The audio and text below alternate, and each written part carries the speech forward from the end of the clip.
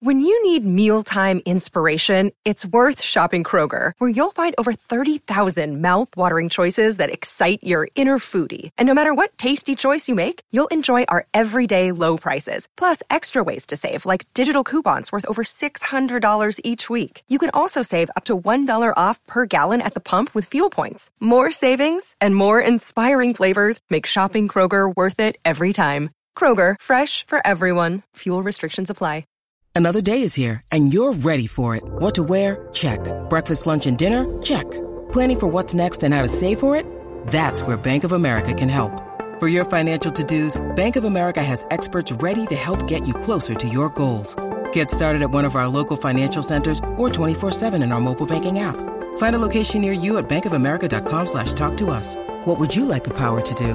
Mobile banking requires downloading the app and is only available for select devices. Message and data rates may apply. Bank of America N.A., member FDIC. Welcome to another edition of the Cleveland Baseball Talk podcast here on Cleveland.com. I'm Joe Noga, joined once again from Goodyear, Arizona by Paul Hoynes, our Tribe beat writer. Paul, weather any better out there today? Well, you know, Joe, the sun is out. The sky is blue, but it's still a little chilly, but it's nice. It's a good brisk desert air, I guess. Well, it's looking sunny for Carlos Torres, who signed a non-roster minor league deal for the Indians, reliever. Most recently pitched with the Brewers. What can you tell us about Carlos Torres and his chances for making the squad? Yeah, he passed his physical today. He's a guy, kind of a heavy-duty reliever. He pitched 82 innings for the Brewers in 2016. Through 72 innings last year. He can pitch in a variety of roles, and I think he's not Brian Shaw, but he's durable enough to kind of fill some innings, fill some holes in this bullpen, and he's got a chance to win, the seventh and last spot in the pen. Who are some other names that he would be competing with for that spot? Are there any young guys looking to get in there, or is it pretty much just between him and any veterans? Well, I think there's whoever doesn't win the last two spots in the rotation. You've got Ryan Merritt, Josh Tomlin, Clevenger. So those maybe Danny Salazar if he's healthy enough. You've also got, veteran guys. So there's a guy named Ramirez in here, and Alexei Ogando, who's pitched a lot in the big leagues. So those are the kind of guys he'll be competing against.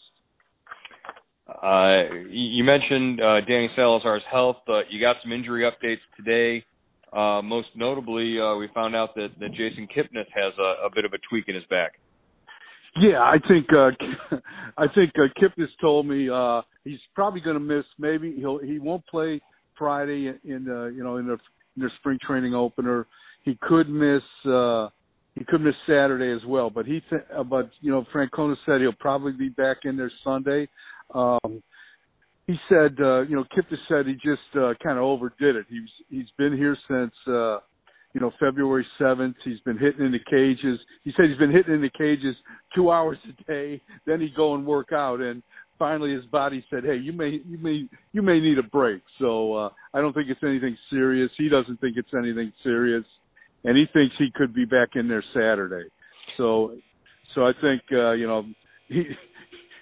Jason was just worried about getting beat up on Twitter again because following last season. So he knows that's coming.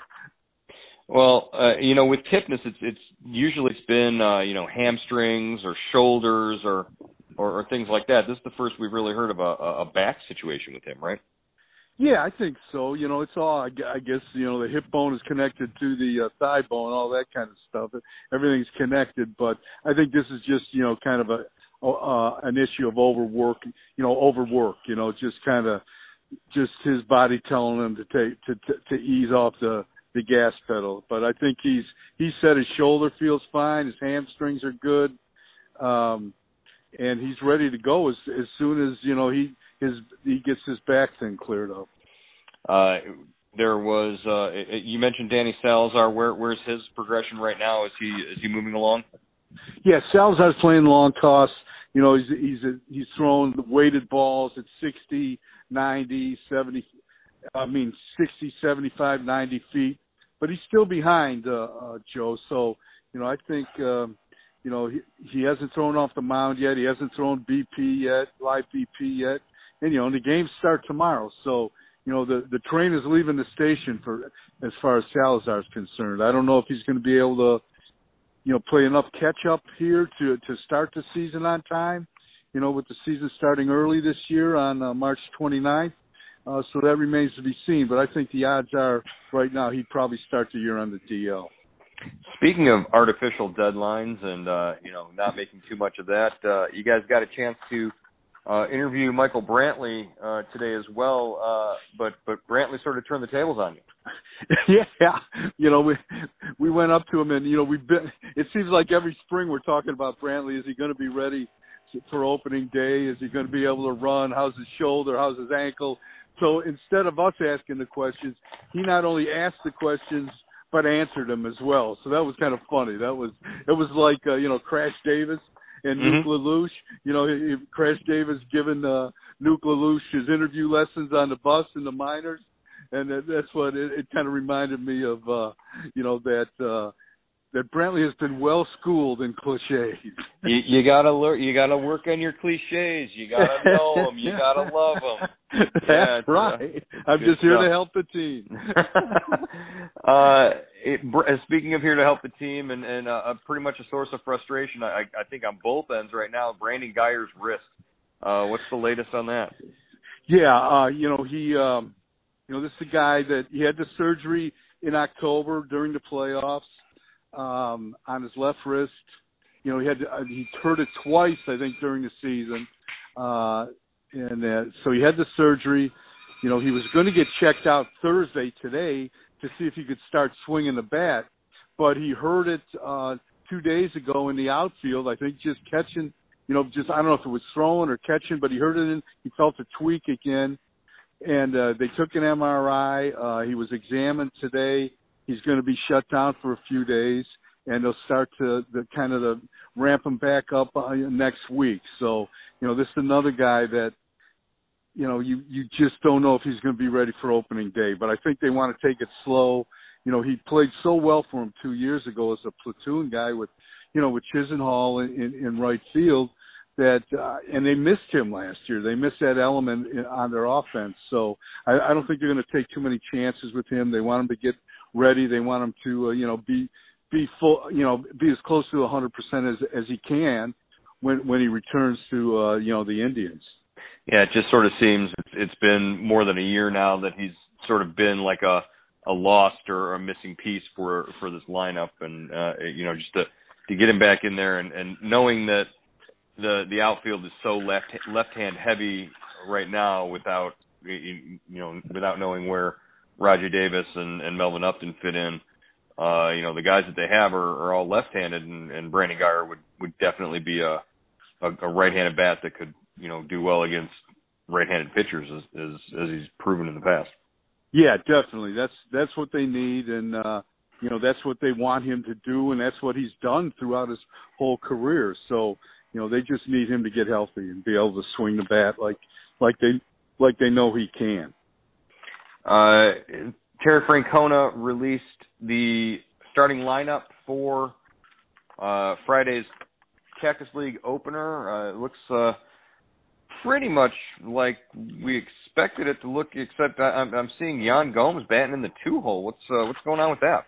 Yeah, I think he just wants to he's done that before early in camp. I think he wants to get his catchers as many bats as they can. You know, maybe get them an extra at bat because they're only going to be playing 2 or 3 innings. So 2 or 3, maybe 4 innings.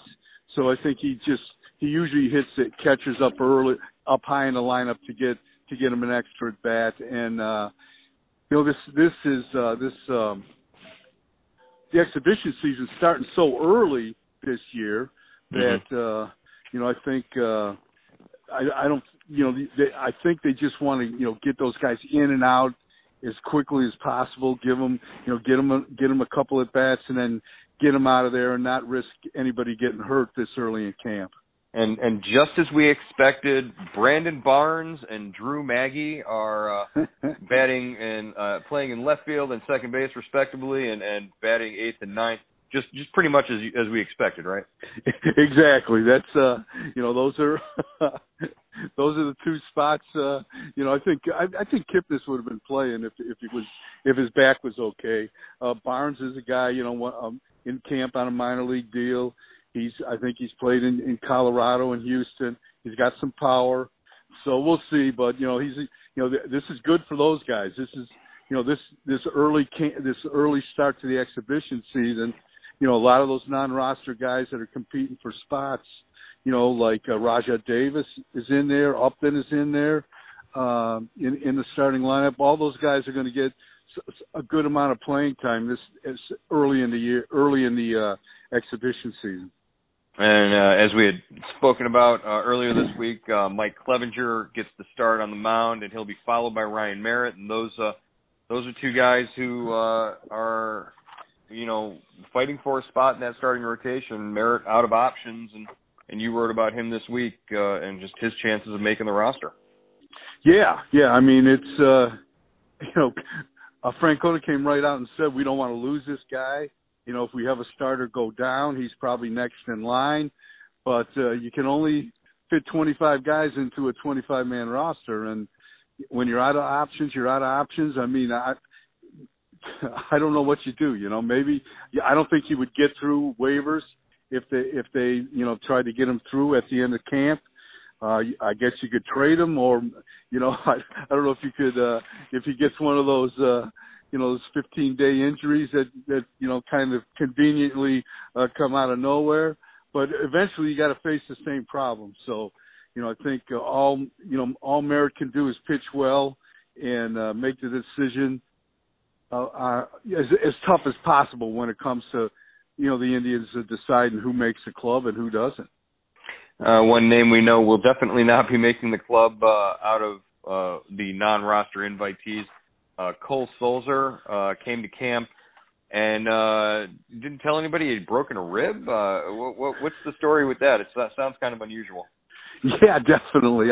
You hear a guy with a broken rib, you think he got punched. It was in a bar fight or something. But he came to camp with this. I think the Indians knew. It sounds like the Indians knew that, he had hurt himself. The Indians said he hurt himself helping his parents move. He was lifting a box, tripped and fell and broke his rib. And you got to feel bad for the kid. His first big league camp. He pitched at Akron and Columbus last year, so he comes to his first big league camp. At least maybe not a chance to make the team, but at least a chance to pitch against top level competition. Show the coaching staff what you can do, plant a seed, and he breaks a rib, moving furniture or whatever it was. So that's a tough break, but that's a good spring training injury though. That has to go on the list somewhere. That goes right up there with the Mark Wittens and the Glenn Allen Hills of the world with the odd injuries. Definitely. As far as you mentioned live batting practice, we've seen some video. A couple of guys, Corey Kluber got to pitch some live BP. Trevor Bauer did as well. Anything to take away from any of those appearances, or is this just a time when the starters are out there working on their stuff and it doesn't matter if they're giving up hits or not? Yeah, I think it's important, and I think the hitters are a little overmatched, at this point.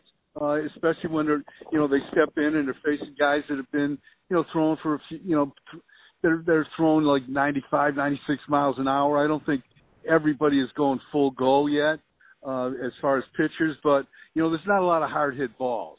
And there's some guys, some starters treat it a little differently than others. Some guys, just kind of getting their work in and they let the hitters hit.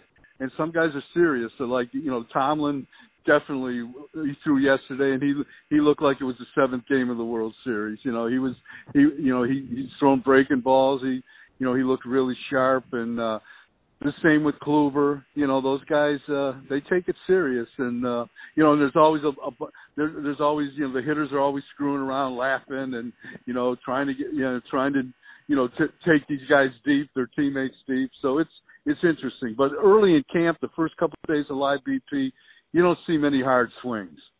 Mm-hmm. As far as a guy you talked to earlier this week, and you had a feature on him, Tyler Olson, had a heck of a year as a rookie for the Indians last year, coming up after Boone Logan went down with a season-ending injury, and he really stepped in, made 30 appearances, and didn't allow a run. What are the expectations for Tyler Olson, and should we have expectations of another perfect season without allowing a run? Yeah, I think he's going to give up a run here eventually, Joe. One of these games, he's going to give up a run. Probably it'll be a relief too.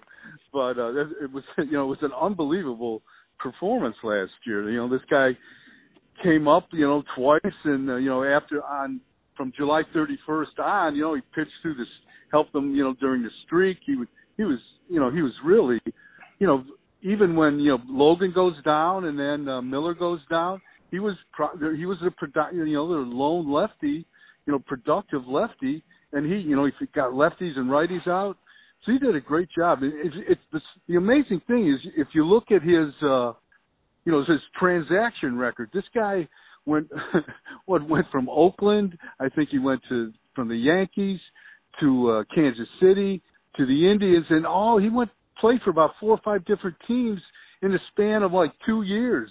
I don't think he didn't know if he was coming or going, and that's a hard way to play baseball. But finally he found a home with the Indians, and I think he's really he's become he kind of established himself. He found a home here, and you don't know how 1 year leads into another, but he certainly has momentum on his side, and he's healthy. So I would think, he's got the right attitude. He was his rookie year last year. He knows he hasn't gained any. Nothing's guaranteed. And I think what he went through with all the waivers and trades, he knows how fickle this game is, and I think you're always going to get his best effort. Well, and one thing, people are always asking about him, and one thing I always say is, a lot about a young kid like that by the way that a guy like Terry Francona, when he's asked about Tyler Olson, the way Terry Francona talks about him. And Terry Francona, I've never heard him say a negative thing about Tyler Olson in the time that he's been with the team. So if Terry Francona's opinion of Olson is that high, then it stands to reason he should probably, be with the team and be a part of what the Indians have in mind for 2018 moving forward. Yeah, definitely. It's a great combination. Him and Miller. Olson can come in early. He can get lefties and righties out. Miller can come in the late innings. He can get lefties and righties out. It's just a good fit in that pen right now. All right.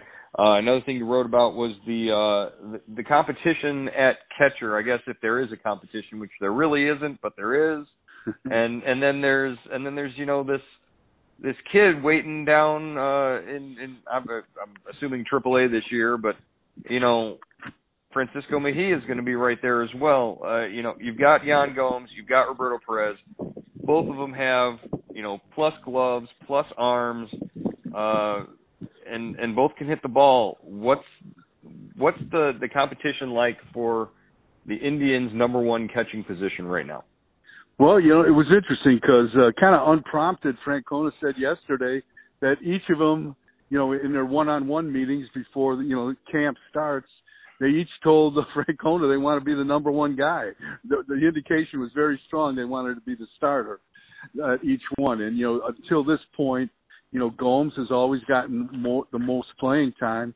But, you saw it kind of switch a little bit in September when, Perez got more, played more games, and he started 4 of the 5 games in the ALDS. So, that's a pretty good indication that, his star might be rising here. And when you look at Gomes' numbers, I mean, he had one of his better offensive seasons, a bounce back season, and he's got a great arm.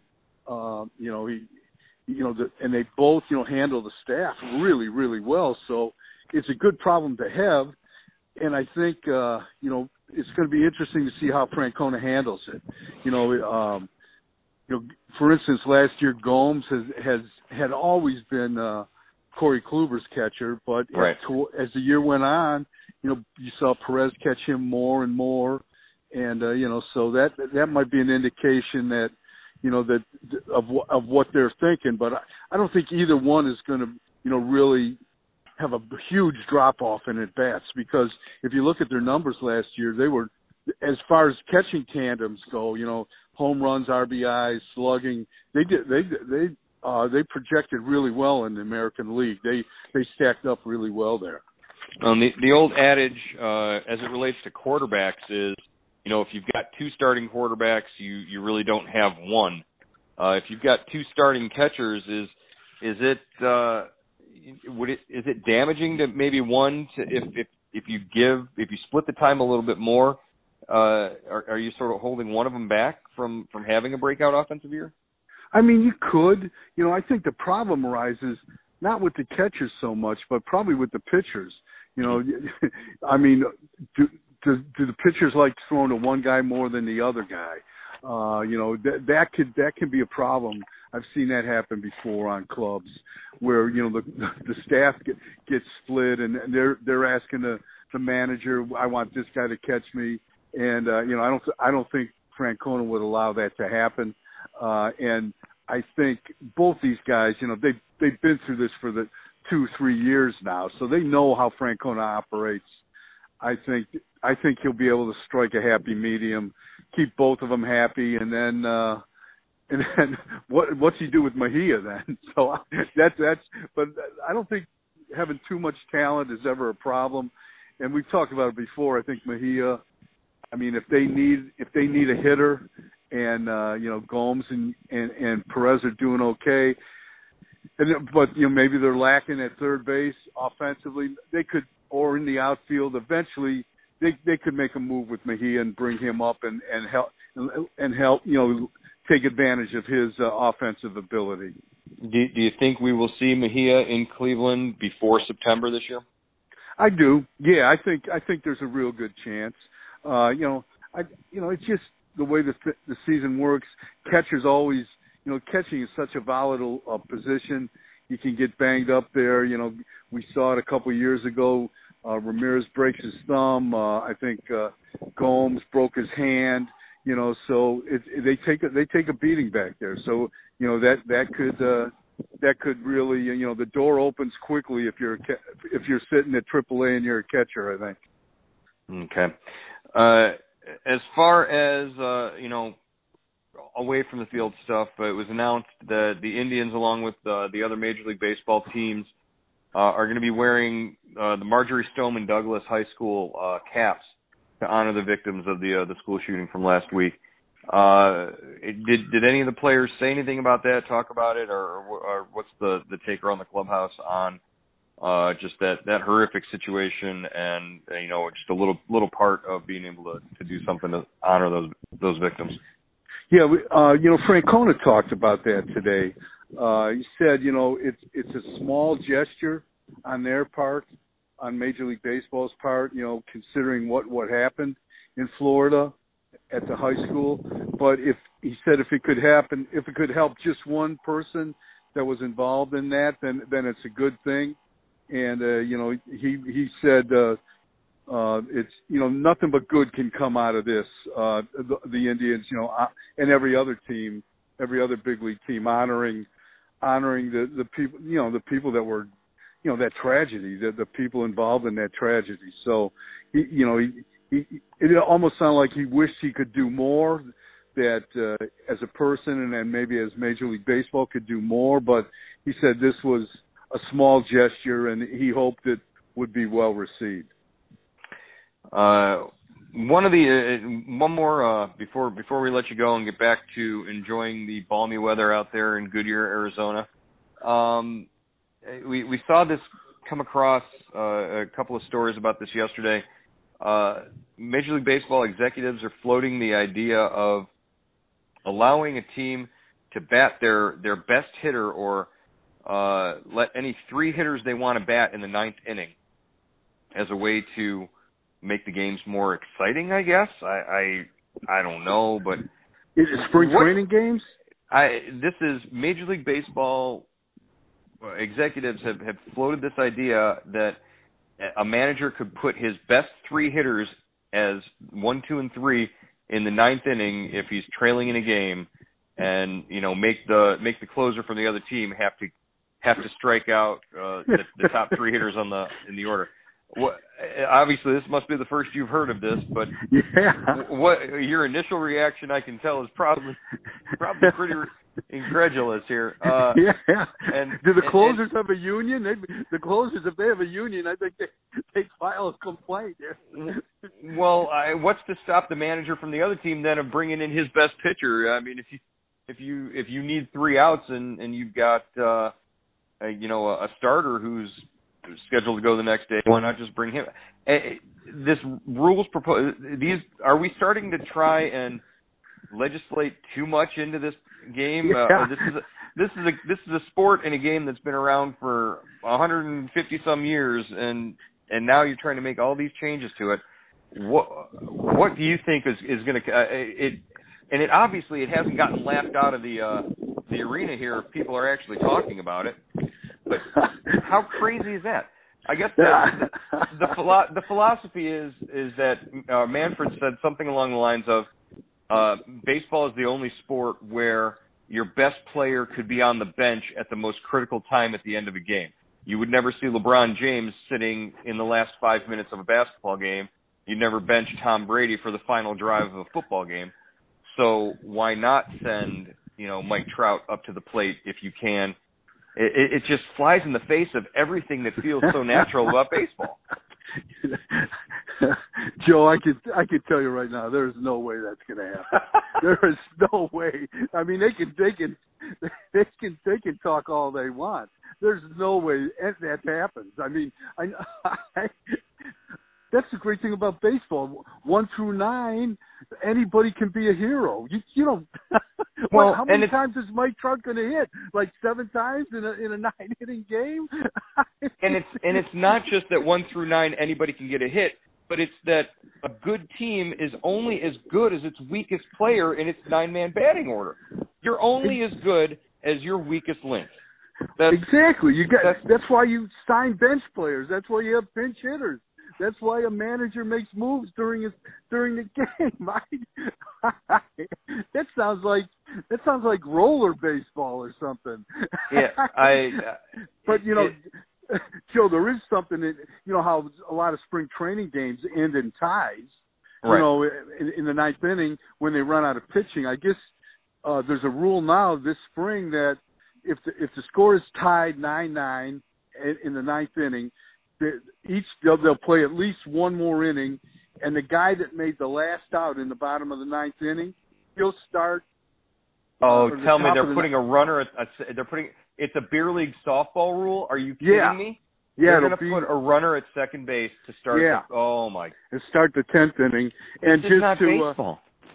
I mean, and it's just, but I think that is just for the exhibition season.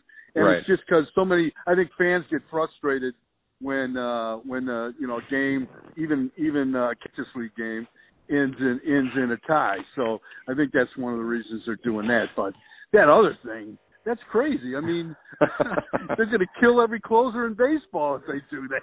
Well, and yeah, that's the thing is, it's like I would think the players' union would have a lot to say about that because you would be destroying closers and not just ruining their stats, but bringing in guys and blowing their arms out in games if you're trying to match up against guys like Trout and Aaron Judge in the bottom of the 9th inning. It's the most ridiculous thing.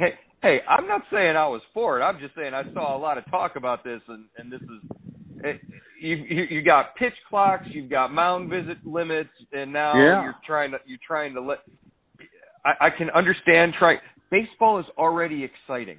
Anybody who's been at the World Series the last 2 years knows that baseball is absolutely thrilling when it's played at the highest level. There is no need to be changing these rules. It's ridiculous.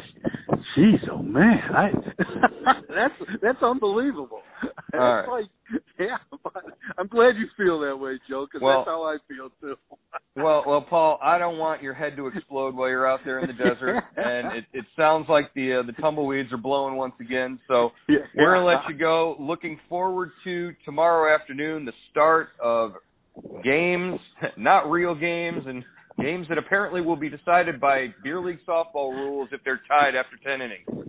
So, enjoy yourself your last couple of days out there before you head back for a break. We will talk to you again, hopefully sometime after the game tomorrow. And until then, we'll catch you on the Cleveland Baseball Talk podcast. All right, Joe. Thanks, man.